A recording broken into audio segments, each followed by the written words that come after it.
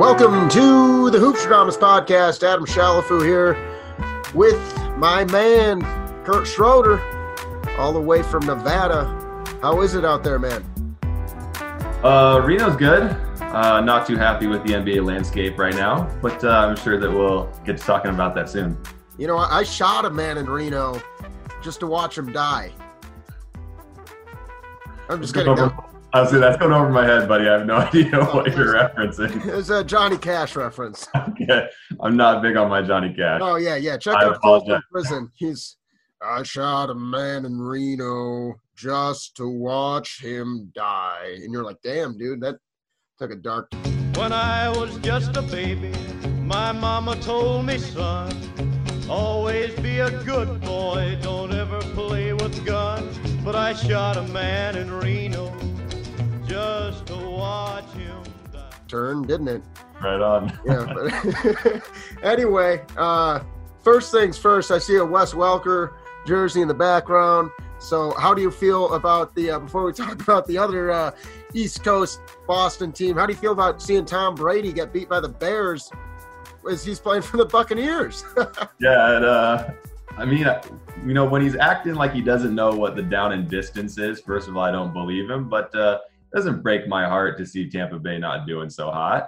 I do know that, you know, Bears fans, this might be the worst 4-1 team we've ever seen, but at the same time, you know, 4-1 is 4-1. So, you know, you're that much closer to the playoffs. I think that what the Bears should do is, you know, you got to play Trubisky till it gets hurt, and then you get the real Nick Foles. You know, starter Nick Foles isn't too great, but, you know, when you got backup Nick Foles who's taken over in the playoffs where, you know, the guy can win you a Super Bowl. It's like he only performs under pressure, you know? Right. It's like that Baker Mayfield commercial. They say he can only perform under pressure, but in reality, that is like Nick Foles. He'll be like bad, disappear from the league, reemerge, Super Bowl MVP. Everyone goes wild. Gets another job, sucks. Gets a different job, still sucks. Under pressure. Yeah, you know. But you know, with the game on the line. They got it done. That's all you need. You know, ugly wins are better than good looking losses, I guess. Yeah. A win's a win, as they say, which kind of leads us into our next little category here. The Boston Celtics, who got a lot of wins this year, not quite enough. So we're doing what I'm calling the closure series.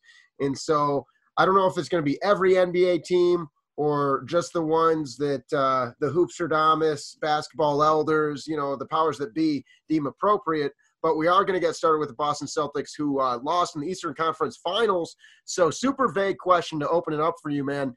How do you feel as a Celtics fan? Was this a success? Was it a failure? Somewhere in between? Thoughts on the season as a whole in the bubble? I guess you could call it a little bit of a disappointment.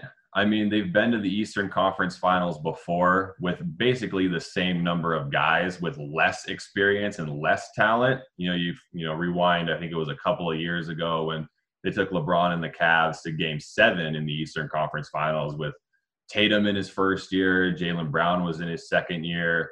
You know, they didn't have Kemba Walker. And so when you have something like this where I believe at the beginning of the season, the Miami Heat were 75-1 odds to win the NBA title, and they're a 5 seed.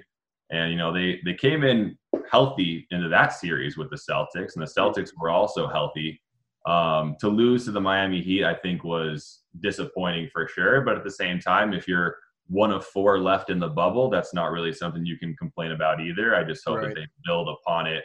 And, you know, whether it's making it back to Eastern Conference Finals, I think that a lot of people thought that the teams that could make it to the NBA Finals out of the East this season were the Milwaukee Bucks for obvious reasons, and then the Boston Celtics shortly kind of following suit there. But I don't know. I think that, and maybe this is just the inner Boston sports fan, but it's kind of championship or bust. The standards are always high. You know, we're never going to be happy with, oh, you know, how far did you get, you know.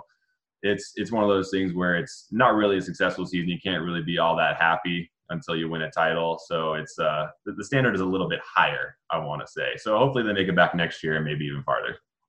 Yeah, I mean, 48-24, it's a hell of a win percentage. That's 66% of your games,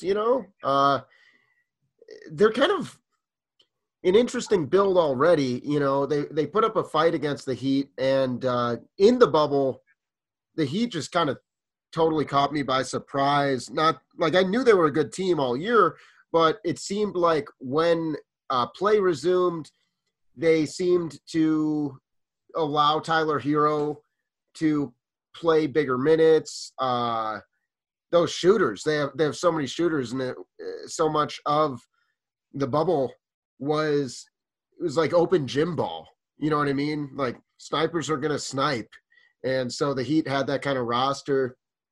It seemed like the Celtics had a lot of trouble with Bam Adebayo. And so outside looking in, I feel like maybe is there a concern with the way the front court is constructed as far as like stopping some of the beasts in the East, whether that be Joel Embiid, Bam Adebayo, or running into an Anthony Davis in the Western Conference? Do you think they need to change the build there? Absolutely. I think that there are 2 points that we kind of need to address in the offseason. One is just you need more size. I mean, I love Daniel Tice's game, but he's 6'8". You can't put him at the center position. I think that he's a good piece off the bench. Or if you kind of want him to go with a little bit of a bigger lineup, maybe play him at the 4, which is probably his true position. As I mentioned, Daniel Tice, really versatile guy. Not sure that he's going to be the starting big man on a team that is going to take you to the NBA Finals. And then they also had kind of an issue with depth.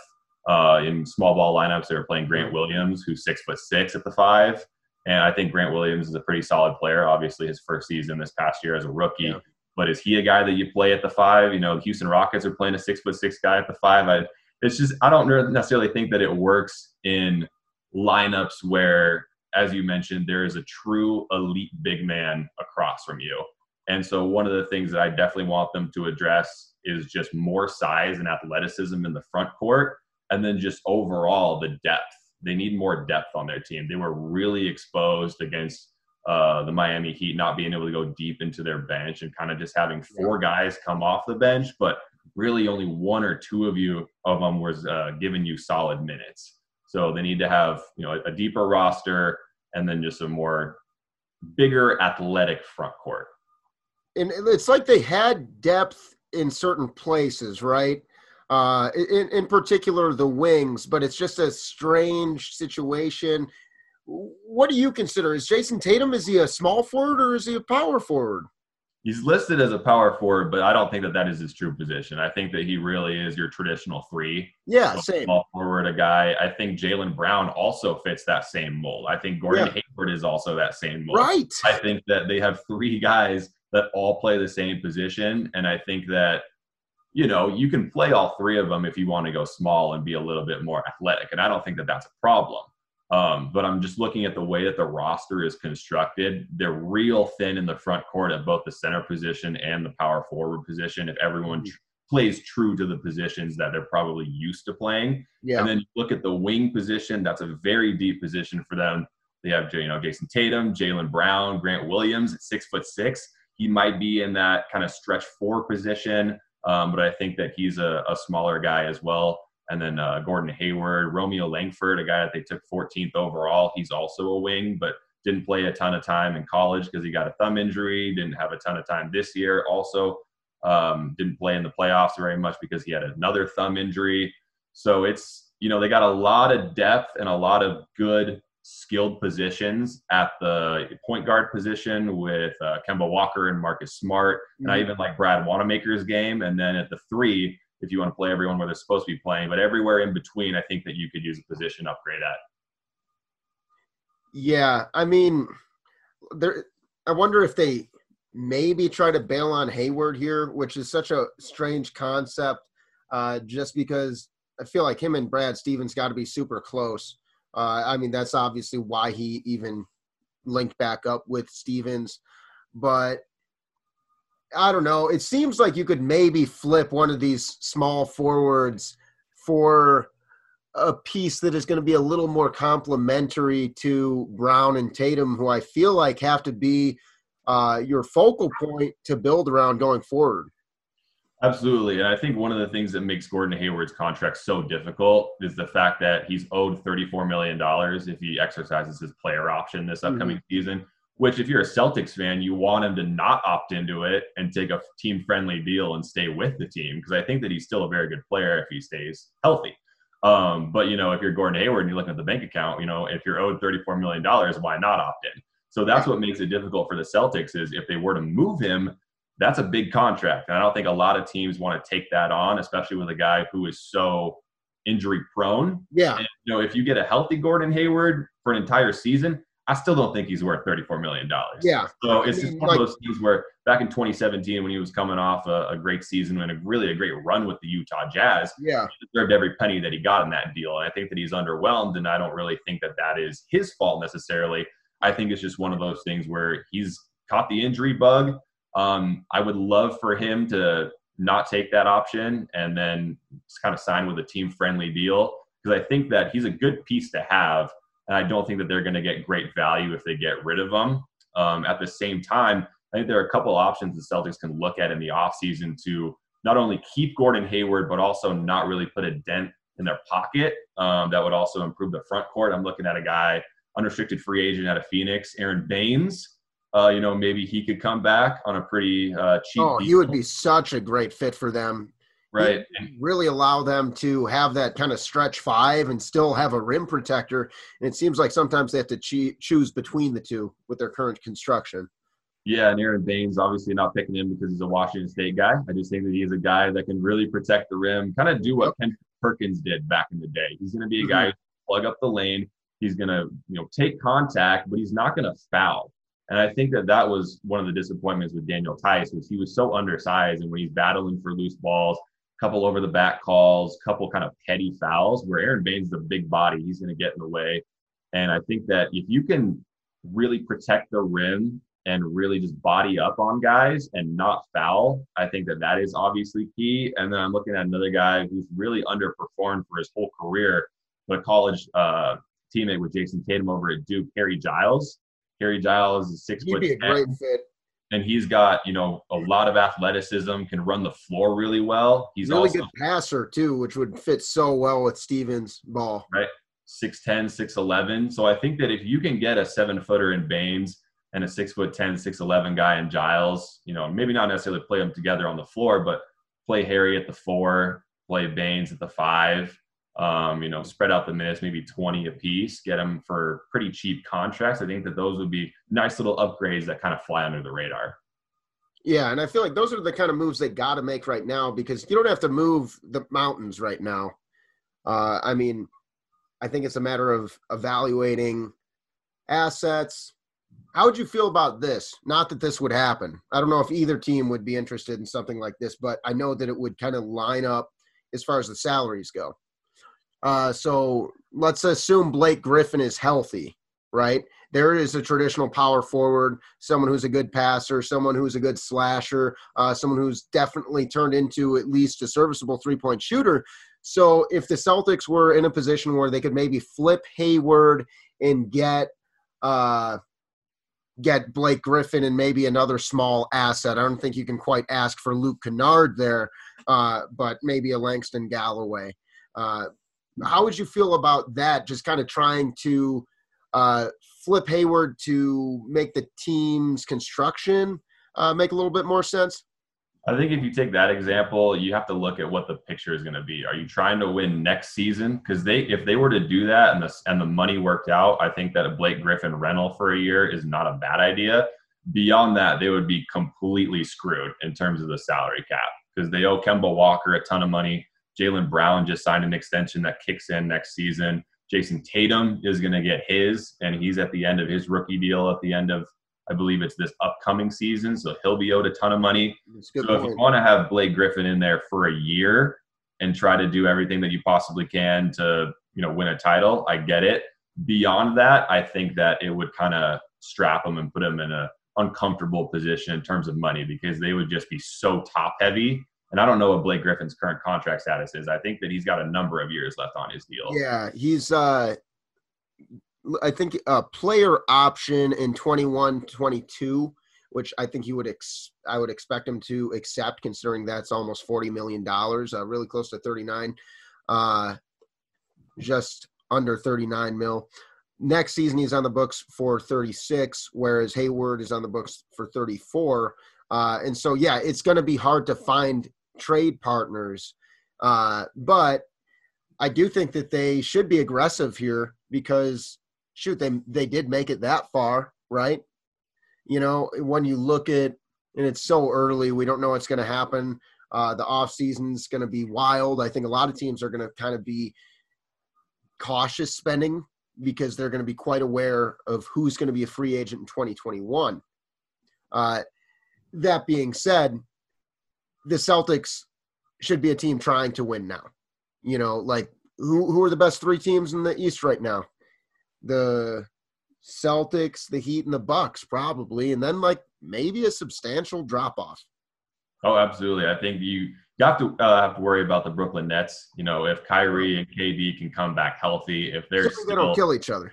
Yeah, exactly. You know, who knows how long that'll last. But if KD is the same player, if Kyrie is still one of the most exciting players to watch, I think Brooklyn obviously ascends to kind of the top of the Eastern Conference. I don't necessarily put them number one, but they could probably be a top 3 team. I think that really the balance of the Eastern Conference is kind of on the shoulders of Giannis. You know, if he stays and signs a max deal or super max with the Milwaukee Bucks, then I think that the Bucks can definitely be a threat for a very long time if the team is constructed the way it is right now. If he bounces to Golden State, then everything else kind of shifts in the East a little bit. In the world. Right. But no, I agree with you. I think the window for the Celtics is not only right now, but I think next year, because their 3 top players, they're Kemba Walker, Jaylen Brown, and Jason Tatum. They're not going anywhere, but they're owed a ton of money. And so it's one of those things where, you know, do you keep the core together? And I think that they should, and I think that they will. And then you kind of just plug in cheaper assets around that team, or do you blow it up? I've seen rumors that, hey, get rid of Kemba Walker because he didn't show up in the playoffs. And I wouldn't do that. But he, like I said, he's owed a ton of money, and that could free up some cap depending on if you find the right trade partner. There's another thing, a couple other things that I wanted to throw your way as well, Adam. I'm looking at, you know, if you were to trade for Mitchell Robinson, the center. Talk about a great fit.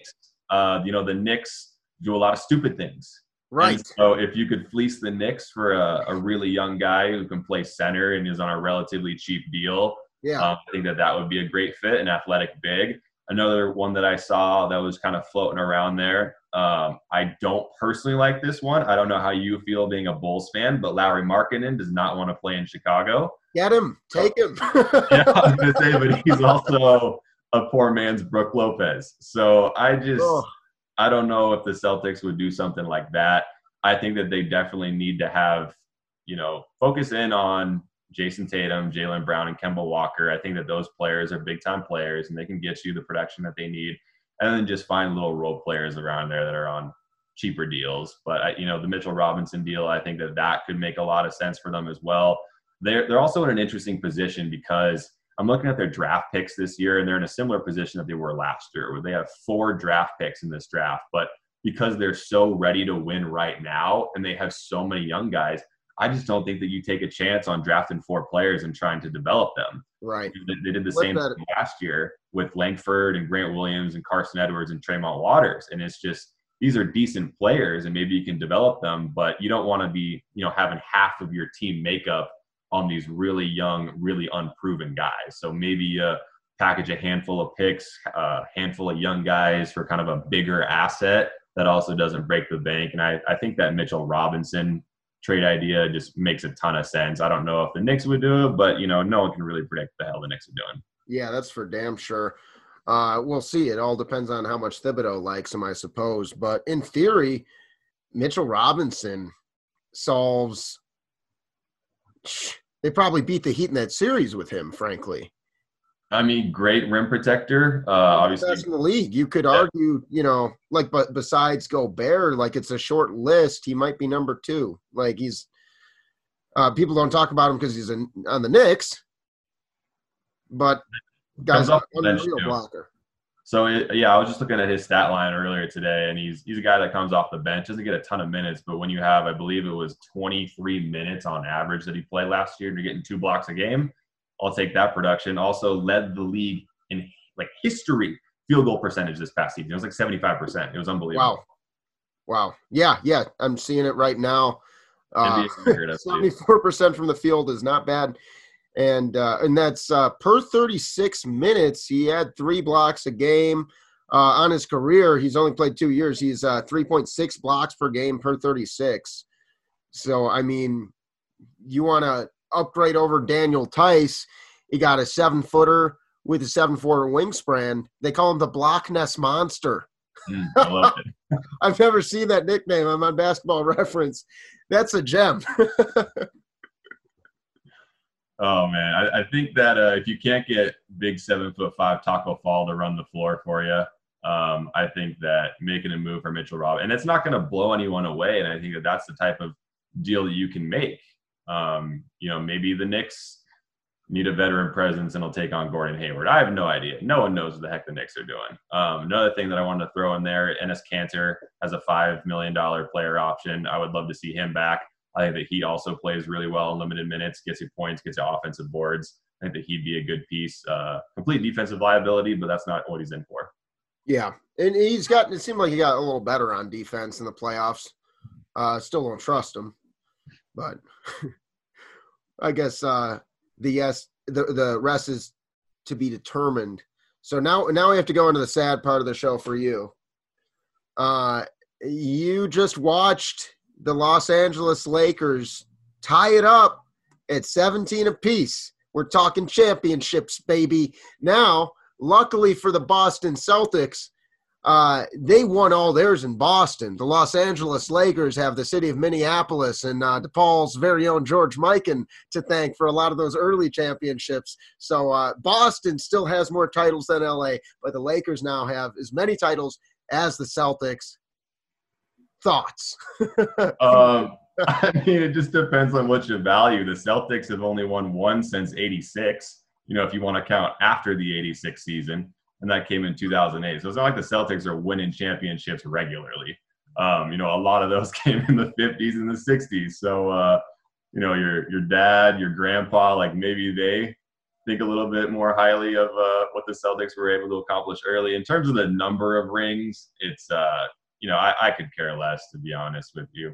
But if you look at, the way that the Lakers are playing, obviously just won a title. I think that the Lakers, they might have a couple more titles in them. I think that they're obviously better constructed than the Celtics are at this point. So it wouldn't surprise me if the Lakers surpass the Celtics in terms of total titles in the next, who knows how many years. Well, I mean, that whole Anthony Davis, LeBron James thing is working out. A little bit. Just got to be such an interesting situation as a Celtics fan because, Rondo's an all-time great Celtic. And LeBron James is an all-time great Celtic rival, And so I feel like there's already, no love lost, as they say, between these two teams. But I feel like for a Celtics fan, this Lakers team seems even more hateable.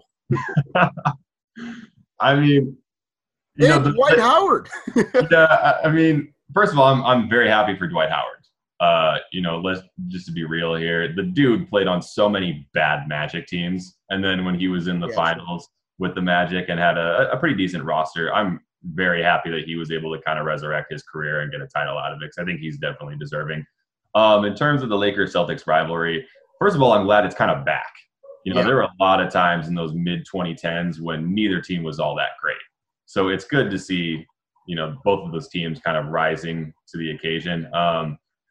The Celtics and the Lakers, I think, will always be rivals to a certain extent. And then you obviously put LeBron James on there, who is, I don't want to say he's another Kobe, but he's another Kobe-level type dude. Lakers aren't going anywhere. It's LA. I think that they're going to get a ton of pieces in the future. I don't think that they're ever going to be in a position where they missed the playoffs for however many years it was, 7 straight years or whatever crazy. Yeah, I think it might have been 10 was. Even. Yeah, it's Lakers are in a good position too, and I I think that they're always going to be in a better position just because I think going to Los Angeles is a little bit more desirable than going to Boston.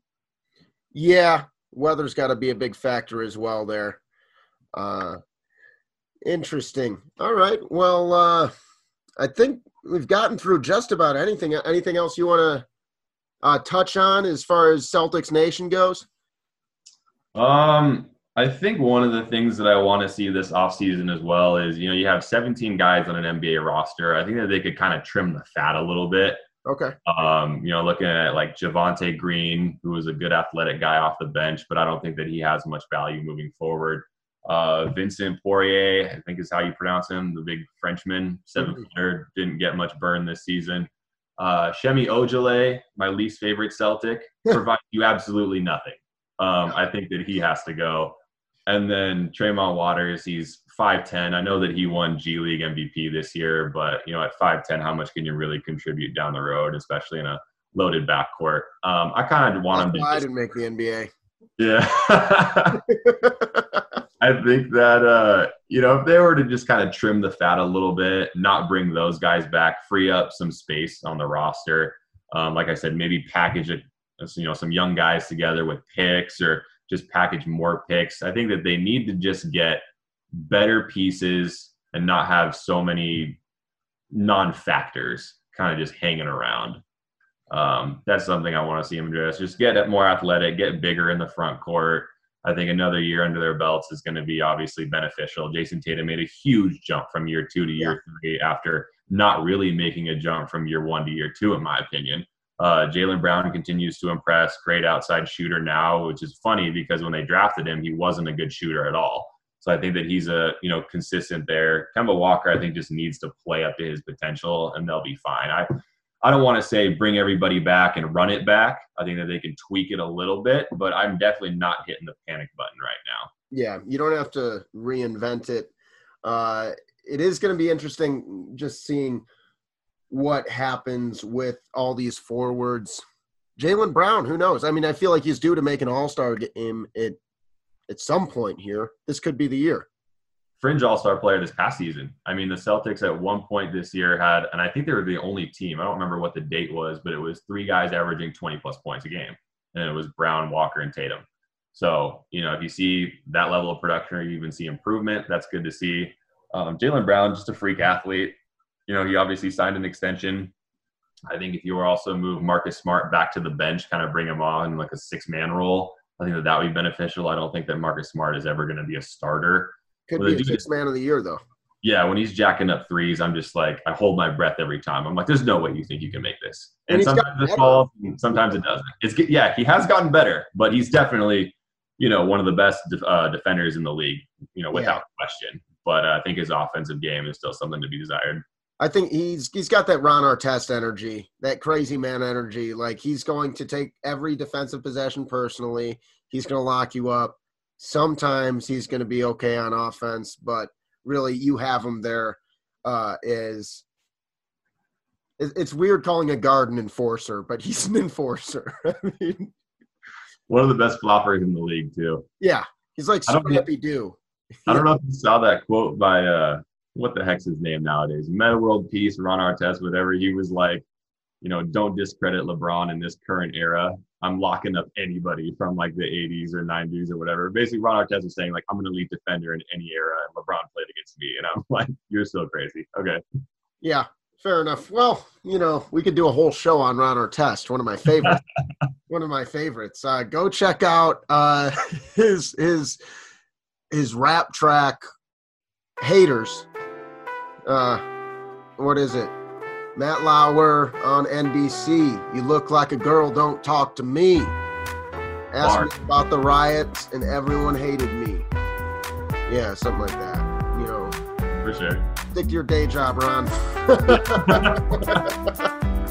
Anyway, pleasure as always, Kurt. We'll have to have you on again soon once the Celtics do make some moves. We'll see what happens in the offseason. But for now, happy hooping, man. Thanks for stopping by. For sure, Adam. Thanks for having me, buddy.